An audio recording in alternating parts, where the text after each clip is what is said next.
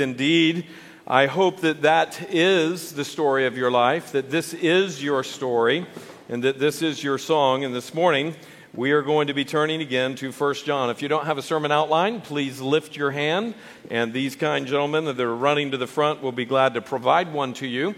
If you're joining us online, I want you to know that you can even now go and download this sermon outline, either with the answers or without the answers, and be able to follow along carefully. The way we study the Bible, this is very necessary. We'll be looking at several different passages of Scripture. I want to encourage you to warm up your pen and come into a learning mode, but not only a learning mode, not only a scholastic academic mode in a way here. The Word of God is going to be preached, and it is our job to look at what God's Word says and allow Him to be speaking to our hearts. It is His Holy Spirit that can bring the power of His Word to bear upon our hearts. This morning we're looking at the blessed assurance of the believer's security. We have, for the last 30 messages, been looking at this tiny letter of 1 John. 1 John 1, 2, 3, 4, and 5, and we're now in the closing passages here.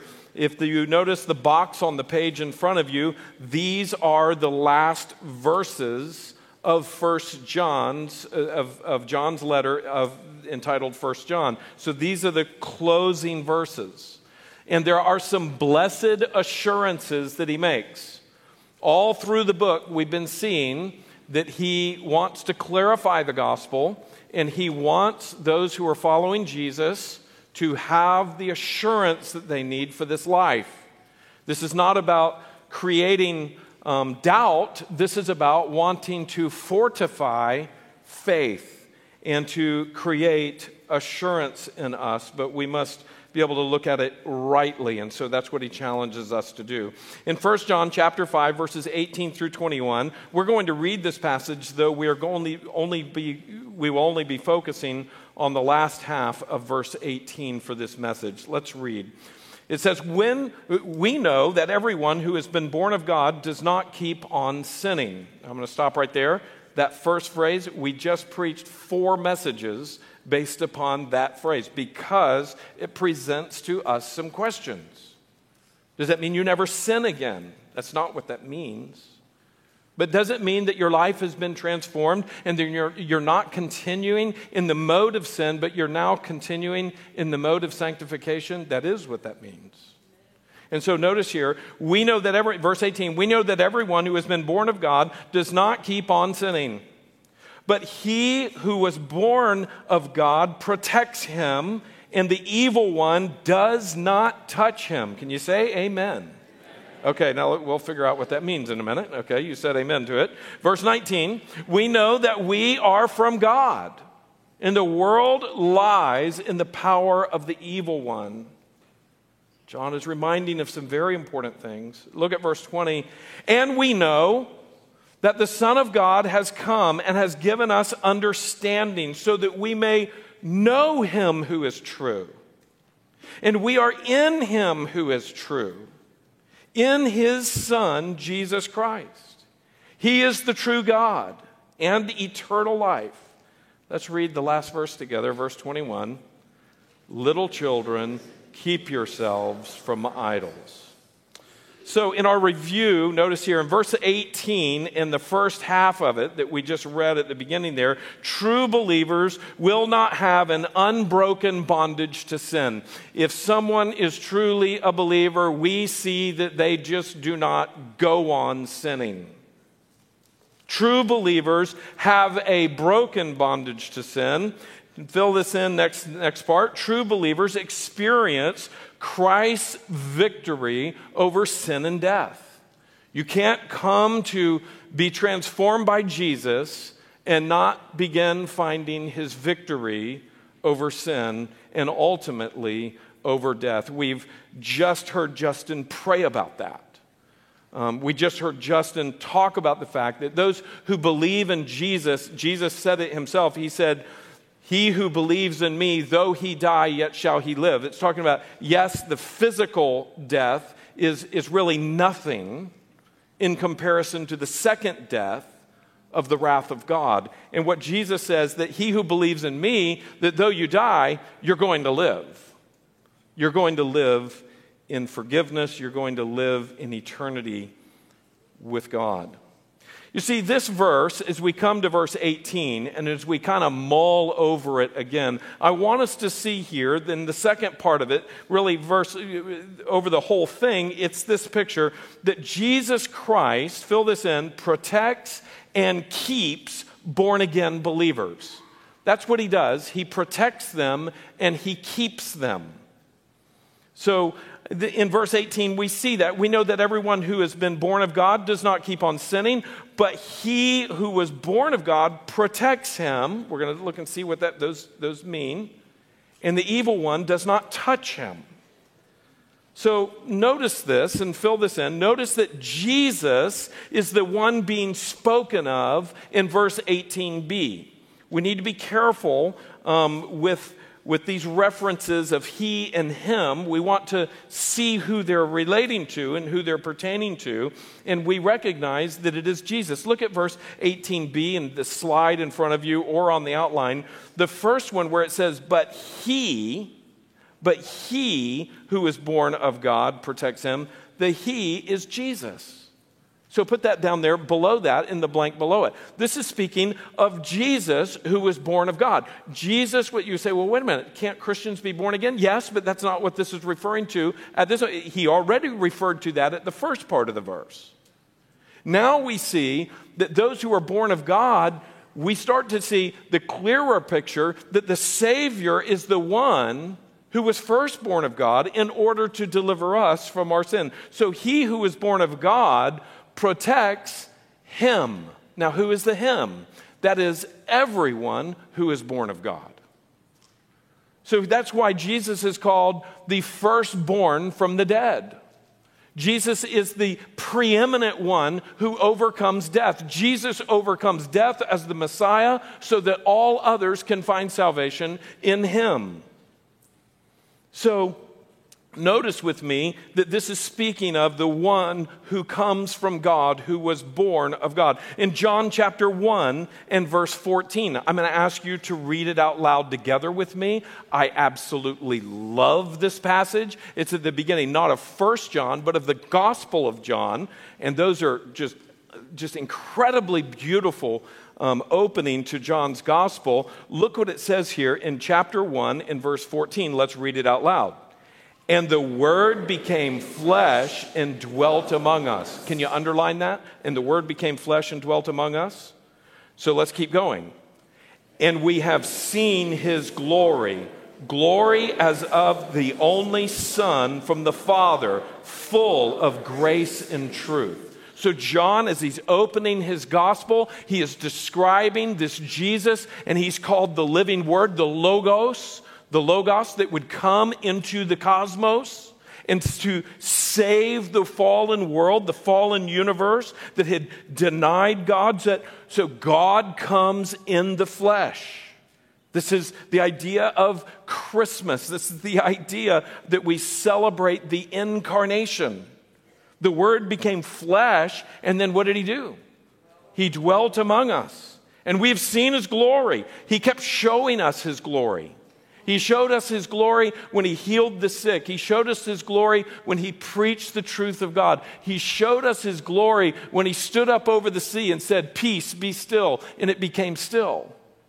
He showed us his glory when he spent time with tax collectors and women who had a bad reputation over and over again. He showed us his glory when he shows up at a funeral and he says, "Young man, arise," and a dead boy gets up. You see, over and over again, we see his glory in Christ Jesus. And we see that he wasn't just full of holiness and wrath, but he was full, of grace and truth. Marcy, I think I need one of those bottles. Thank you. Thought I was over it. I'm not over it. I shared with thank you, babe.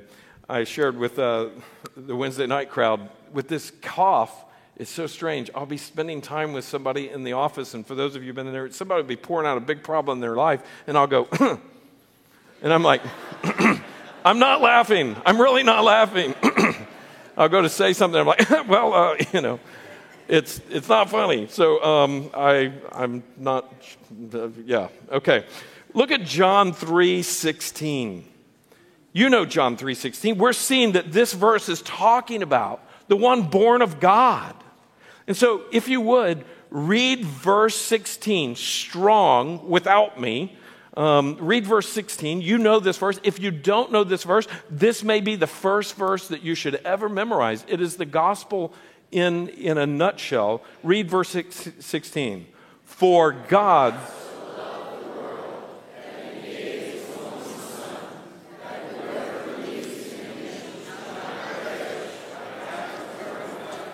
and then look at verse 18. Whoever believes in him is not condemned. Whoever does not believe is condemned already, because he has not believed in the name of what? The only Son of God. And remember with me, when we're talking about believing in the name, right below that where it says that, believed in the name, remember that that is talking about the name Jesus or Yeshua. And the name Yeshua means Yahweh saves. So the picture is here that when someone does not believe in the name of Jesus, the recognition is this, that they are not believing that God is the one who saves. Somehow they are believing that they can save or that someone else can save. And starting point, we spent a long time on that this morning, looking at all that God did to save us and the great danger of believing in ourselves, the great danger in believing in our own little arrows, trying to get up to God. Instead, Christ comes to us. He is born in the flesh. The Word became flesh and dwelt among us. And then the Word lays down His life. Look at Hebrews chapter 1 and verse 5. And this is where in Hebrews the author is writing and he's saying and he's showing that Jesus is superior to the angels. Some would be tempted to worship the angels, to be awed and oohed and awed by the angels. But here we see that Jesus is far beyond them. It says, for to which of the angels did God ever say, you are my son, today I have begotten you? Or again, I will be to him a father, and he shall be to me a son.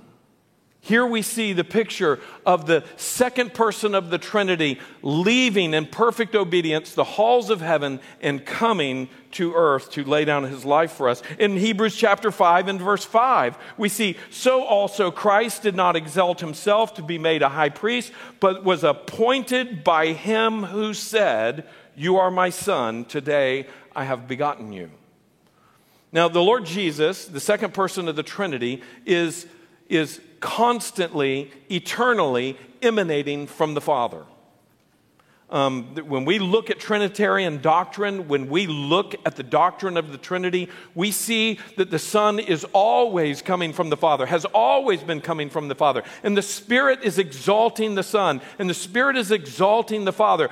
This Father, Son, and Spirit are working in perfect harmony. And we see that the Father is His Son in order to show us what love looks like. Jesus was at the foundation of the world. Jesus was begotten, but He was not created.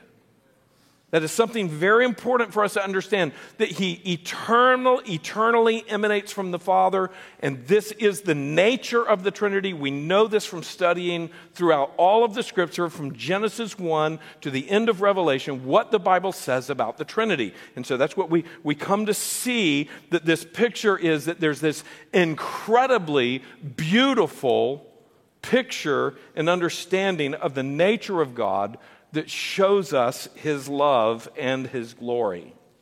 Look at 1 John 4 in verse 9, perhaps the best one to end on here. This comes from our own study of 1 John. This is the book we've been studying. Look what it says. In this, the love of God was made manifest among us. You can put up the word above manifest, obvious. So this is how God's love became obvious. You could see it. You could see it, and it was clear.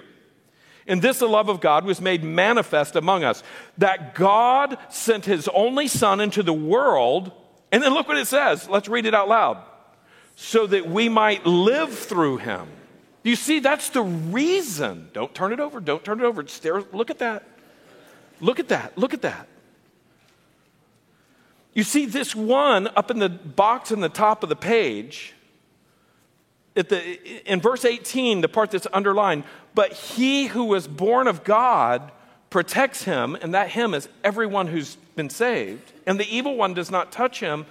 We see that that's who this is talking about. When we look at the bottom of the page, we see that it is the love of God that made this obvious, and then we see that God sends his son into the world so that we might live through him.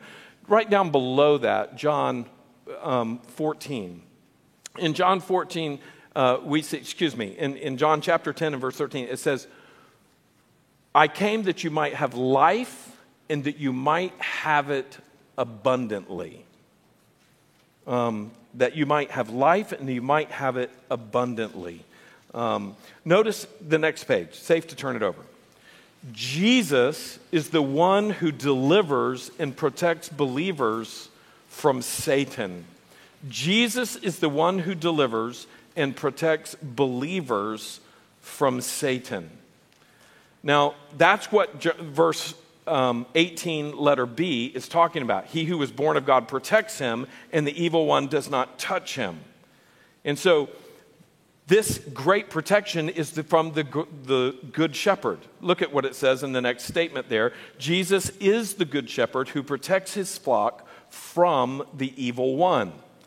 1 John chapter 3 and verse 8 is one of my favorite verses that shows this. In fact, when I was in college, my sister sent me a letter, and she said, Andrew, you need to join the group that we call the Devil Busters.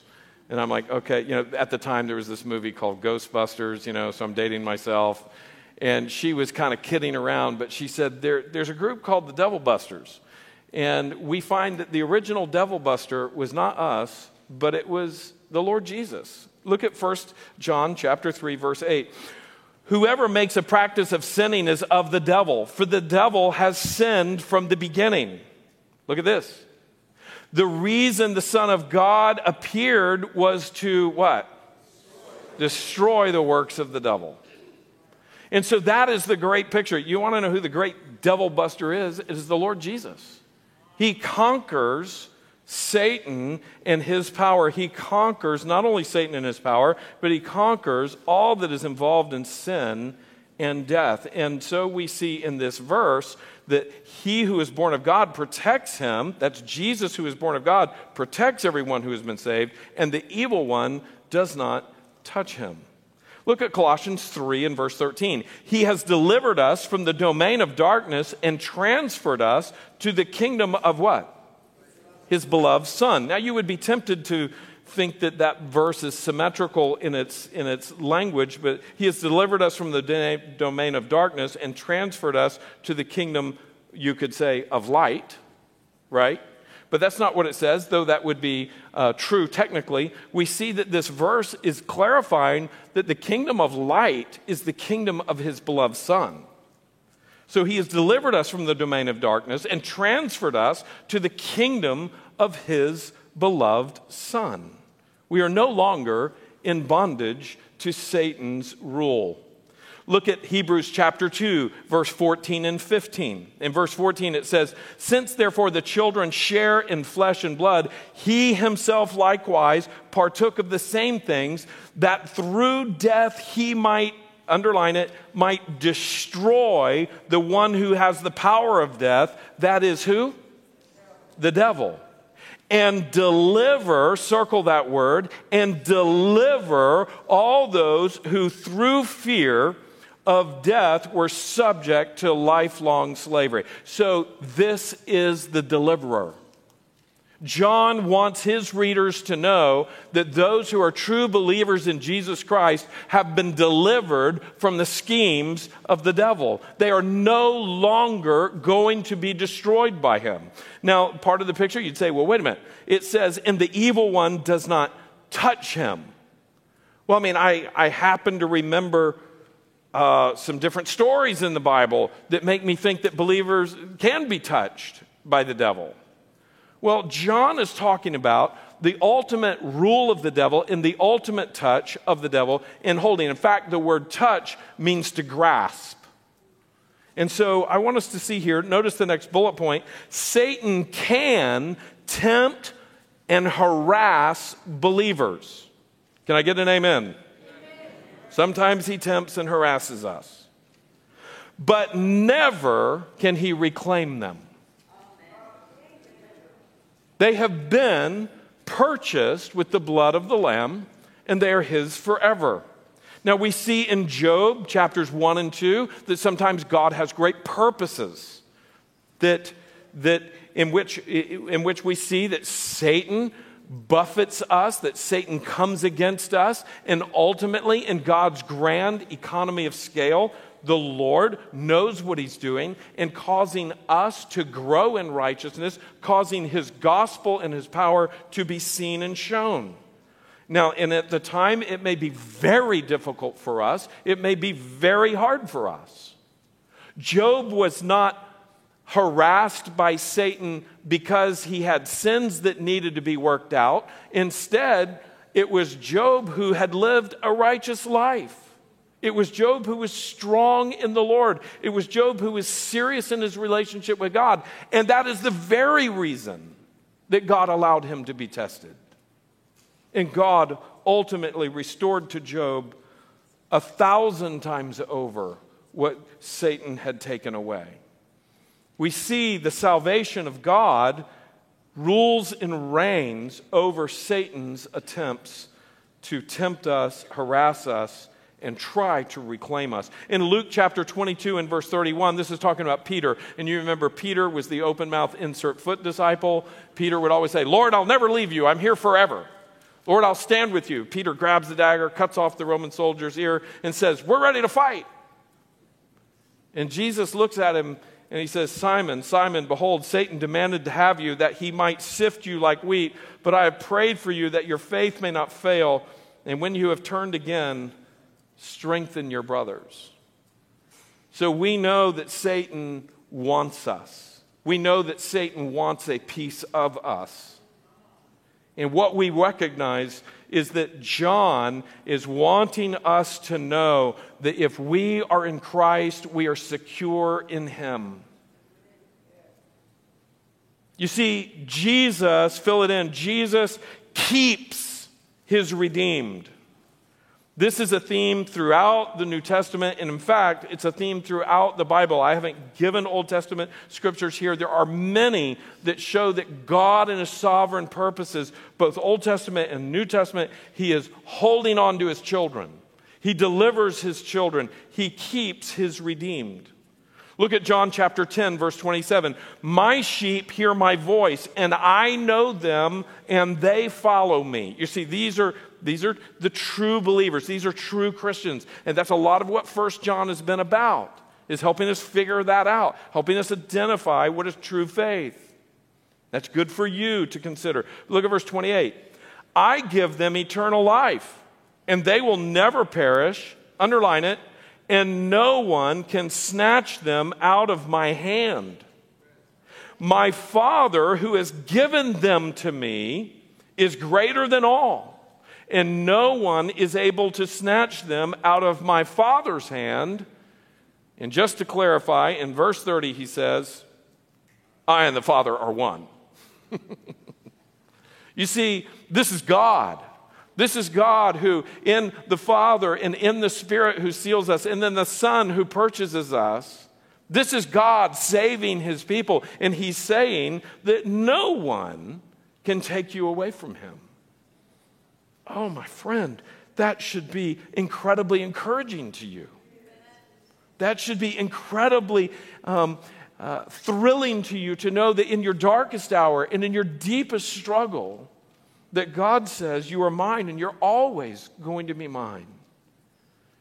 The 2 Timothy chapter 1 and verse 12, "But I am not ashamed, for I know whom I have believed, And I am convinced that he is able to guard that until that day what has been entrusted to me. Now underline that last part of the phrase there, that he is able to guard until that day what has been entrusted to me.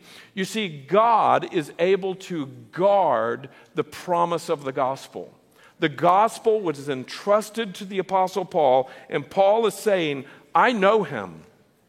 And you have to understand this, that part of what Paul is saying here is, because I know him and I know that he doesn't lie and that I know that he has the power to fulfill, I know that he is going to guard my salvation until I'm finally with him. The Apostle Paul knows that. Do you know that? Do you have that confidence in God? He wants you to. That's why John wrote what he wrote. What about Jude 24 and 25? There's only one chapter of it, so it can either be called Jude 1, 24, 25, or it can be called 24 and 25. Look at verse 24. I love this passage. This is the last two verses of the letter of Jude. We studied it about 5 years ago. It's a mind-blowing letter that describes all the false teachers who will come. And in fact, it says, those false teachers that were going to come, that you were warned about, they're here now. And that was 2,000 years ago. And so that's the letter of Jude. It describes false teachers about why they do what they do. But he's writing to believers. And he's writing to believers, warning them. And he's writing to believers, encouraging them. And just tell me if these are not some of the most encouraging verses in all of the New Testament. Look at verse 24. He ends it with a doxology, with a praise. He says, now to him who is able to keep you from stumbling and to present you blameless before the presence of his glory with great joy. Verse 25, to the only God, our Savior, through Jesus Christ our Lord, be glory, majesty, dominion, and authority from all time and now and forever. Amen. You see, now look at what he's ending that letter with. He's part of the picture is you may have falsehoods all around you. You may have false teachers all around you. But if you're really God's, he's going to keep you. And he's going to hold you. And he's going to protect that which he has begun in you. Look at Hebrews chapter 6 and verse 19. I love this. And we sing a song that kind of comes from this verse here in the life of the church. Christ our sure and steady anchor. Look at this in Hebrews chapter 6 and verse 19. And we have this as a sure and steadfast anchor of the soul, a hope that enters into the inner place behind the curtain. This means into the Holy of Holies. This means into the very presence of God. This is a throwback to the great temple where there was a great curtain that it was there, separating the Holy of Holies from the rest of the temple. Look what it says in verse 20. Where Jesus has gone, you see, he's gone into the Holy of Holies, has gone as a forerunner on our behalf, having become a high priest forever after the order of Melchizedek. You see, this Lord Jesus is the sure and steady anchor of the Christian soul. Now, when do you need an anchor most? In a storm. We need an anchor most. In fact, there's a lot of times, we boat a lot. My mom and dad have a boat down in the Keys. And all my life, we grew up boating. My great-grandfather built a beautiful wooden boat in Miami in the 1940s. And we had it until several years ago. And it was finally too old to keep up anymore. A 42-foot motor sailor. And I remember the whole family would all go out and spend the weekend on the boat. The fact that your grandfather had built it, had gone to the Bahamas 40 times. It had gone to the Bahamas 40 times, back and forth. It had a little tiny diesel engine in it. And it wasn't fancy, but it was beautiful, and it was just built for that. And I remember one night we were off a reef called Hens and Chickens, which is down off of Tavernier, Florida. And we were spending the night, and I remember the wind started picking up. Dad had said the forecast called for some squalls to come through. And I remember that the squalls started getting stronger and stronger, and you could hear the wind through the rigging, all of the mast and all of the cables, and it began really blowing. Everybody else was asleep, And Dad and I were awake back there catching yellowtail. And I remember that I just started to become concerned. And Dad said, son, the anchor that we have is twice the size of the anchor that this boat needs. And we have set it in a very, very strong location with a long line so it pulls properly on the ocean. He said, son, I'm not worried about it. I'm not worried about the anchor. We have a steady anchor, and we're fine. And what a great peace that brought to me to know that, boy, the anchor that we have is sufficient. My friends, the anchor of Jesus Christ is 10 trillion times beyond what you need. He has all of the hold and all of the power that he needs in order to hold you. Now, this is a glorious truth. That we would hold on to the sure and steadfast anchor of the soul that we have in Christ. Remember this, fill this in. Only Christ keeps our souls. We do not keep our souls. If it was up to you, you would be lost. But for Christ, Christ is the one who keeps our souls. Now this begs the question, well, what do Christians do? How do we hold on? I mean, this verse is about depending upon Jesus, the one who was born of God to save us, and that Satan cannot touch us. Does that mean that Christians don't do anything?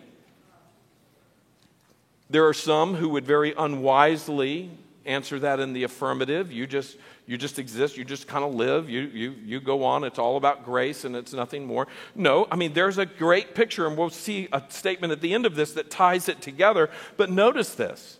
Believers are called to keep important aspects of themselves. There's no doubt. I mean, the scriptures speak for themselves. Number one, Christians keep themselves pure. This is written from the Apostle Paul to Timothy, and he's saying, do not be hasty in laying on of hands, nor take part in the sins of others.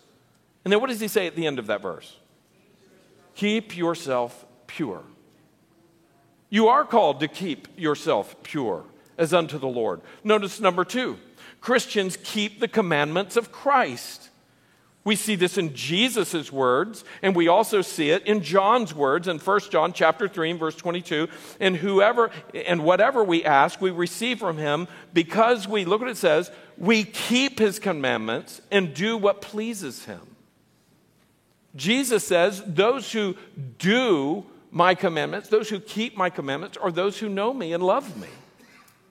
So this is a very real part of our Christian life, that we do indeed keep the commandments of Christ. Number three, Christians keep the faith.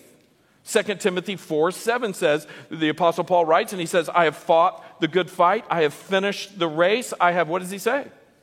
I have kept the faith. I have held on to that which held on to me, he would say. Look at verse 4. Christians keep themselves unstained by the world. Can you put an exclamation point at the end of that? Maybe you need to put a question mark in parentheses. Is that true of you?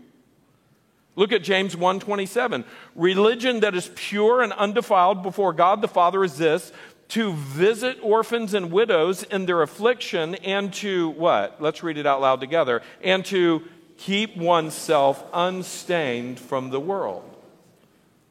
Now, it is possible to live in the world and not be of the world. I don't think that that's possible to say, well, I can, live in the sin of the world and it doesn't really affect me as some type of a dichotomy between the spirit and the flesh, as some heretics used to believe in the 3rd and 4th century. That's not what this is talking about. What this is saying is, no, actually remain unstained from the world. This means don't act and do what the world does. This means don't run after the things that the world is running after. This week, I shared with you yet another post by Al Mohler from the briefing. How many of you received that email that mentioned the briefing? Okay, keep your hand up real high. Lift your hand. If you did not receive that email, I want to encourage you to go online and register with our email system. Maybe you've somehow gotten blocked or your filter is filtering it out. Occasionally we send some emails that are really, really important. And he is talking about this very thing, that the world is running headlong down the road of its thinking and its rejection of God and His holiness, specifically in the area of our sexuality and our identity. And sure, the Disney Corporation is absolutely committed to the message that attacks the image of God. And I think you need to listen to that briefing link from this last week. I mean, the stakes have never been higher, and the case has never been clearer. If we raise our children listening to all of the messaging from the movies and the shows, not just of Hollywood, but also from Orlando, your children will be stained by the world. And you need to make some hard decisions. There are alternatives to that, and there's a lot of alternatives to that. I mean, for one thing, our kids probably need to be serving at home more and working at home. If you do if you don't have a chore program for your kids at home, parents, they need to do more than just study and do academics. They need to learn how to take care of your house.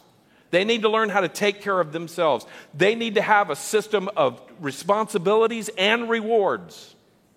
I want to encourage you to spend time on that. If they spend time with their academics, they spend time enjoying you and enjoying God's Word and enjoying learning the responsibilities of home and the ethics of good work, they won't have time for all the entertainment that is gutting their morals and polluting their minds. And if your kids haven't learned to work and be productive and make money outside the home, that's a good thing for them to learn too.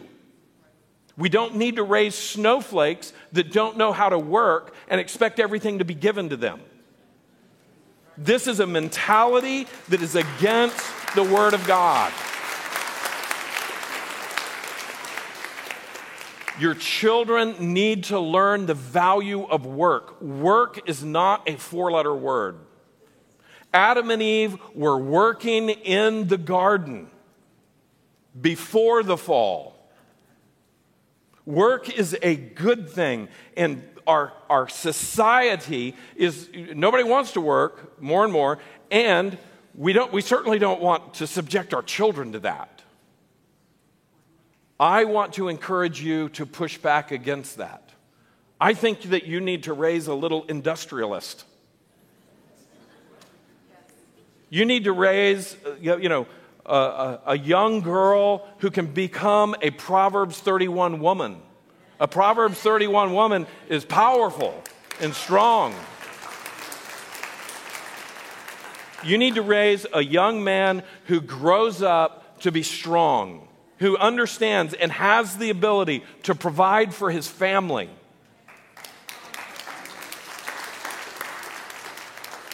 The world will stain us if we allow it.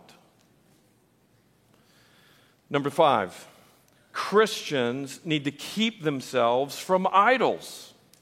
1 John chapter 5 and verse 21. Let's read it out loud together. It's a really long one, right? Look at chapter 5 and verse 21. Let's read it. Little children, keep yourselves from idols. We're going to be preaching on that one in a couple of weeks, because that's the last verse of 1 John. We're told to keep ourselves from idols. Number 6, Christians keep God's word. And this also comes from 1 John chapter 2 and verse 5. But whoever keeps his word, in him truly the love of God is perfected. By this we may know that we are in him. And it goes on to say that we keep his word, that we love those that are around us, that we obey him. So we keep his word. We don't just live however we want to live. God's word, now listen, you can't keep his word if you don't know his word. That's part of the reason we study the Bible when we're here. But let me just give you a hint. All your your Bible study for the week should not be right here. This time is just to help you learn how to study the Bible and to hear from God. I want you to see through the way that we study that every word here means something and you can understand it. You can know it. This is why you need to become a student of God's Word. This is why you need to take New Testament survey and Old Testament survey in our seminars. This is why you need to study New Testament systematic theology and biblical theology. This is why you need to grow in the disciplines of coming to know God's Word. This is why you just need to read your Bible. Do you read your Bible? Or you just sit around and watch Fox News and CNN? Both of them will rot your brain. Or, the Lord forbid, all the other garbage. May we keep His Word. If we want to keep His Word, we have to know His Word. Just start reading. You say, well, I read it and I don't understand. You just start reading. Trust me. Just start reading. And when you read, I met with somebody this week, and I said, when you go to read God's Word, you simply say, Lord Jesus, I believe that this is your word for me, and I pray that you would help me to understand what I read. Just begin to pray that prayer before you read the Bible. Just ask Him to help you understand what you read, and I will guarantee you, God's not going to go, no, not going to do that. I promise that's not the way the heart of God. That's not the way He thinks. He wants you to read His Word. He wants you to understand it. And if you'll humble yourself and begin to pray, He will move that area of your life. Number 7, Christians keep themselves in the love of God. Now, this does not mean that they are saving themselves and that they're maintaining their salvation. But no, it is this picture that, look what Jude 1 and verse 21 says. Keep yourselves in the love of God, waiting for the mercy of our Lord Jesus Christ that leads to eternal life. This means that you continue to wait upon Him. You stay in His love. You stay looking to Him. I could also say that Christians keep the vigil of waiting for Christ's return. We see that. Jesus is coming back, but He's only coming back for those who are awaiting Him. He's not coming back for those who are not awaiting Him. The Bible's very clear on that, says it in several places. He's coming back for those who are looking to Him, expecting Him, wanting. Now, that doesn't mean you need to run to Israel and quit your job and live on the roof of some flat house in Israel like many have done in the past and just sit there looking up into the heavens waiting on Him to come. There's people that starve to death up there doing that. That's not what that means. But we can, in our heart and in our life, live in such a way that we long for His return and that we will not shrink back in shame when the flash of light and the trumpet sounds and whatever all is going to happen as that begins to take place. We can live in confidence. And it's not confidence in ourselves. It's confidence in what He has done. Be clear on the gospel in your life. You see, we need to realize, fill this in, we need to realize that these efforts are the response of faith to the saving power of God's grace and work in our lives. This is the response of faith. When God comes and He calls us to Himself, and when He gives us the gift of faith, He comes, and that gift of faith is met with action, with keeping. He gives us the power to obey. This is a response of faith. And so as you begin to keep yourselves pure, as you keep the commandments of Christ, as you keep the faith, as you keep yourself unstained by the world, as you keep from idols, as you keep God's word, as you keep the love of God, all of that is a response of faith to God's salvation in your life. You see, fill this in. We act because He acted. We love because He loved. And the key verse for this is 1 John. Again, we're looking at 1 John. It keeps coming up. Look at 1 John, and let's read 1 John 4:19. What does it say? We love because He first loved us. Amen. You see, He's the prime mover. He's the one who moved first. And I love this passage at the end of Ephesians, and I'll just notice for those of you that are kind of well acquainted with the Bible, you would say, well, Ephesians 2, 8 and 9 are some of the key passages that talk about salvation. You remember verse 8 and 9 says, for by grace you have been saved through what? Through faith, and that not of yourselves. It's a gift of God, not as a result of works. So you see, some people don't know that. You ought to know that. Everybody here ought to know that. I wish I was deaf right now from all of you saying that. For by grace you have been saved through faith, that not of yourselves. It's a gift of God. It's not as a result of works, so that no man can boast. Well, that comes after this passage. That's 8 and 9. Look at 4 through 7. Look what it says in verse 4. But God, circle that. The phrase, but God, is several times found in the New Testament, and it's usually the massive juxtaposition of our sin compared to his grace. Look what it says. But God, being rich in mercy, because of the great love which he loved us, even when we were dead in our trespasses, made us alive together with Christ. By grace you have been saved. Verse 6.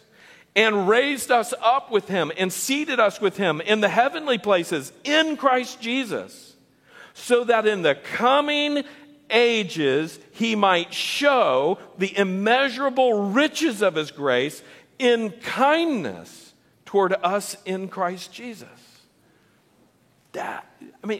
Is there any better love letter that could be written? What all he has done for us. And that's part of what we see in verse 18 of 1 John chapter 5. He's saying the one who is born of God, that's Jesus, he's going to save those, and he will keep you from the devil. Glorious truth. Well, I put in large print perhaps the most inspiring and assuring passages of the New Testament in Romans chapter 8. This great picture of God's salvation and how he is able to keep his people. Notice here, and fill it in, God preserves his own. He always preserves his own. Now listen, I've preached pretty hard and strong where 1 John has preached pretty hard and strong about seeking to help you see the difference between those who know God and show it with their lives, and those who claim God, but then there's disparity between what they claim and the way they live.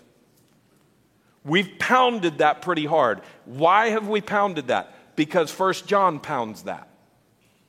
So we need to pay attention to that. And it can be a wake-up call. It can be a wake-up call for people in this church who kind of been floating along, and they've been living more like that. I mean, you come to church and listening to the gospel, but there's not victory being in their life. And what it can be is, it can be an awareness that maybe you don't know God. And who cares what anyone thinks? If you are sensing that you do not know God, that you're testing your faith and you're finding that your faith is not sure, listen, it doesn't matter what anybody thinks except what God thinks.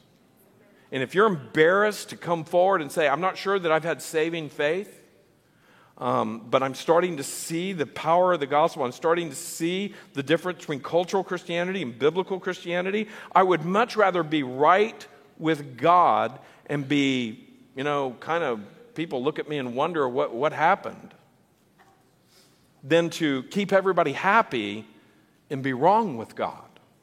And so we've been right to listen to the message of 1 John in calling us to see that true salvation means you're going to live it.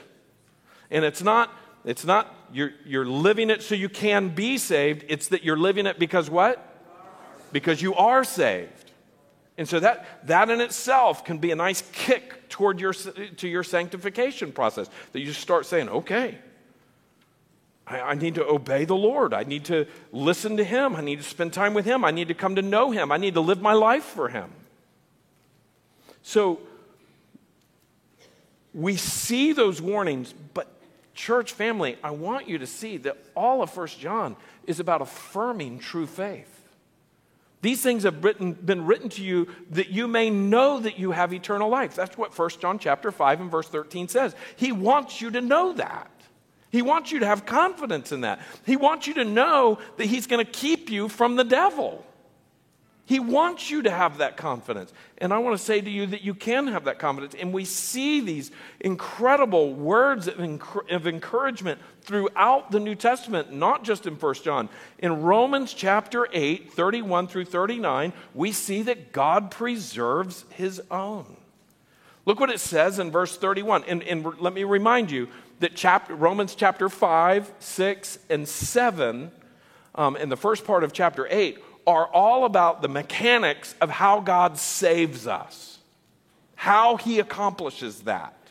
And then we see at the end of this, in chapter 8, verses 31 through 39, we see the great glory of the security that we have in Christ, in God's salvation. So in verse 31, he says, "What then shall we say to these things?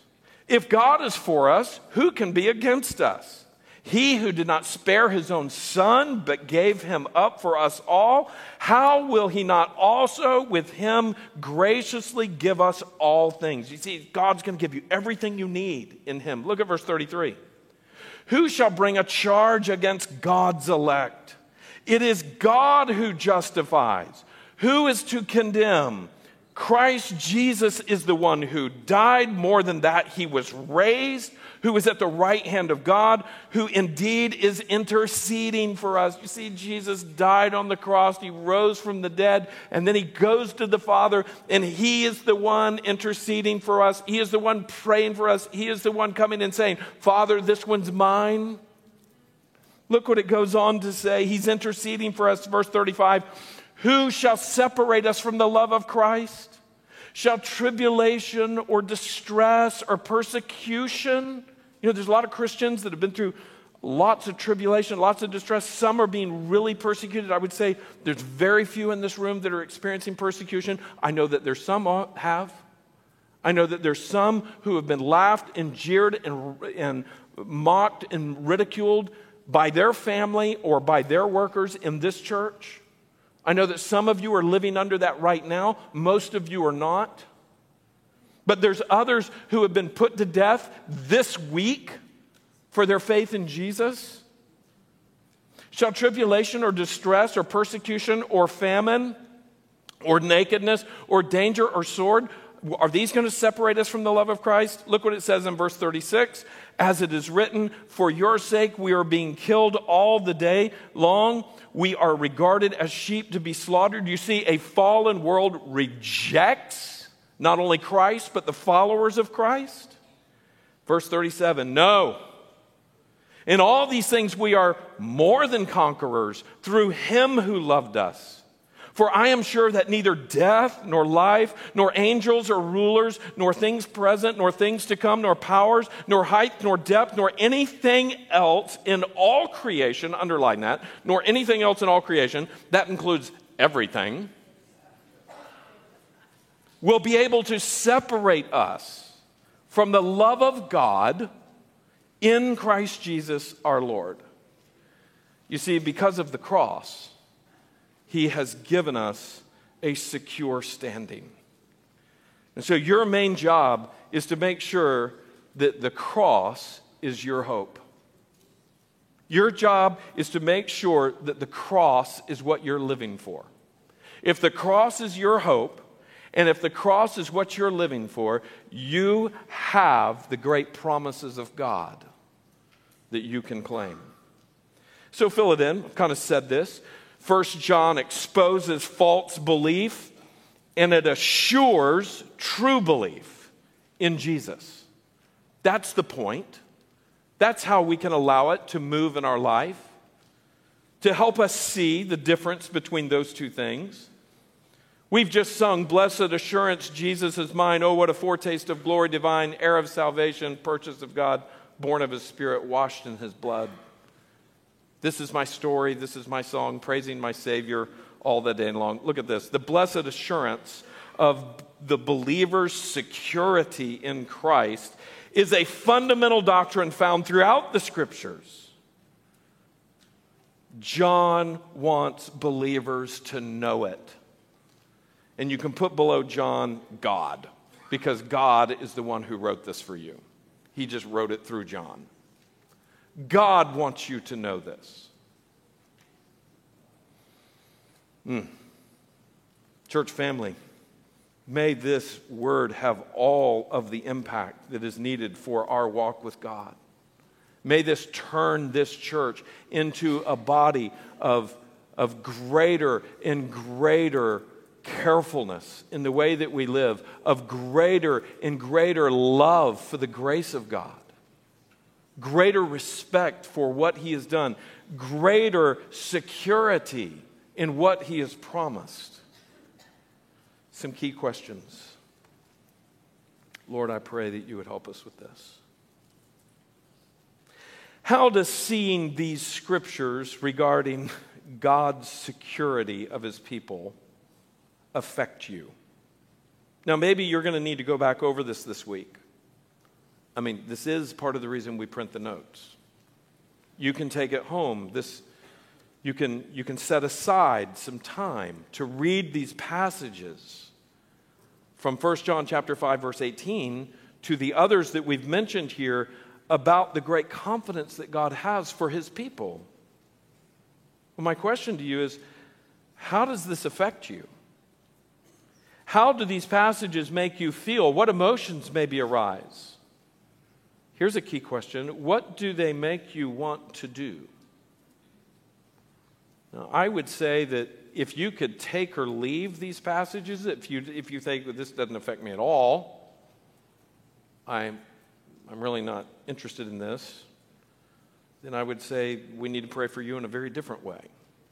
I would say that probably indicates that you don't know the Lord.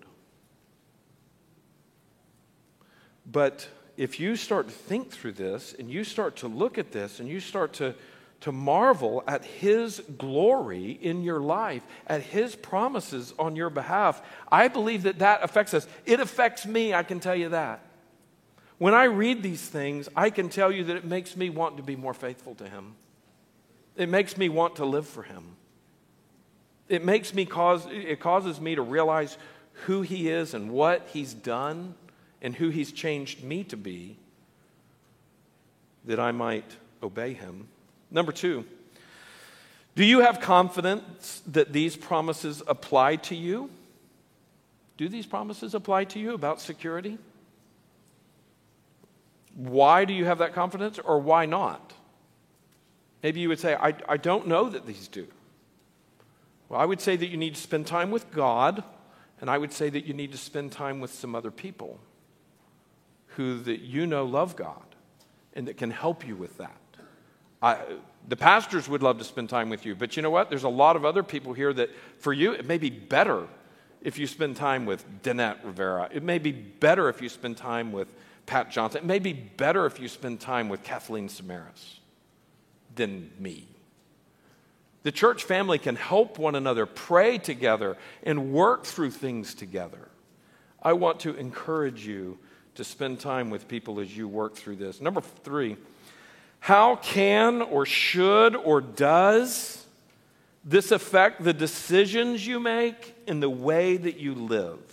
When you think about the security that there is in Christ, how can this affect, or how should this affect, how does it affect the decisions you make in the way that you live? Would you stand with me for prayer?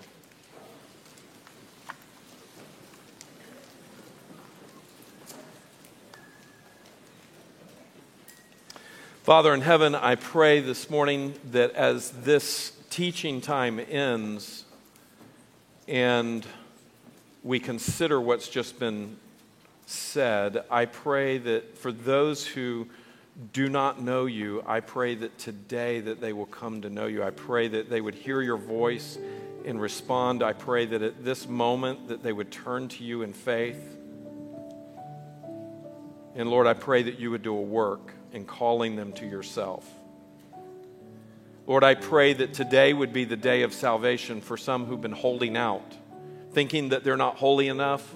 They're right, they're not holy enough. That's why they need you. For some, they've been wondering what it is that you'll take away. I pray that they would see that you are worth infinitely more than anything that we would ever be worried about along those lines. Father, I pray that today would be the day of faith.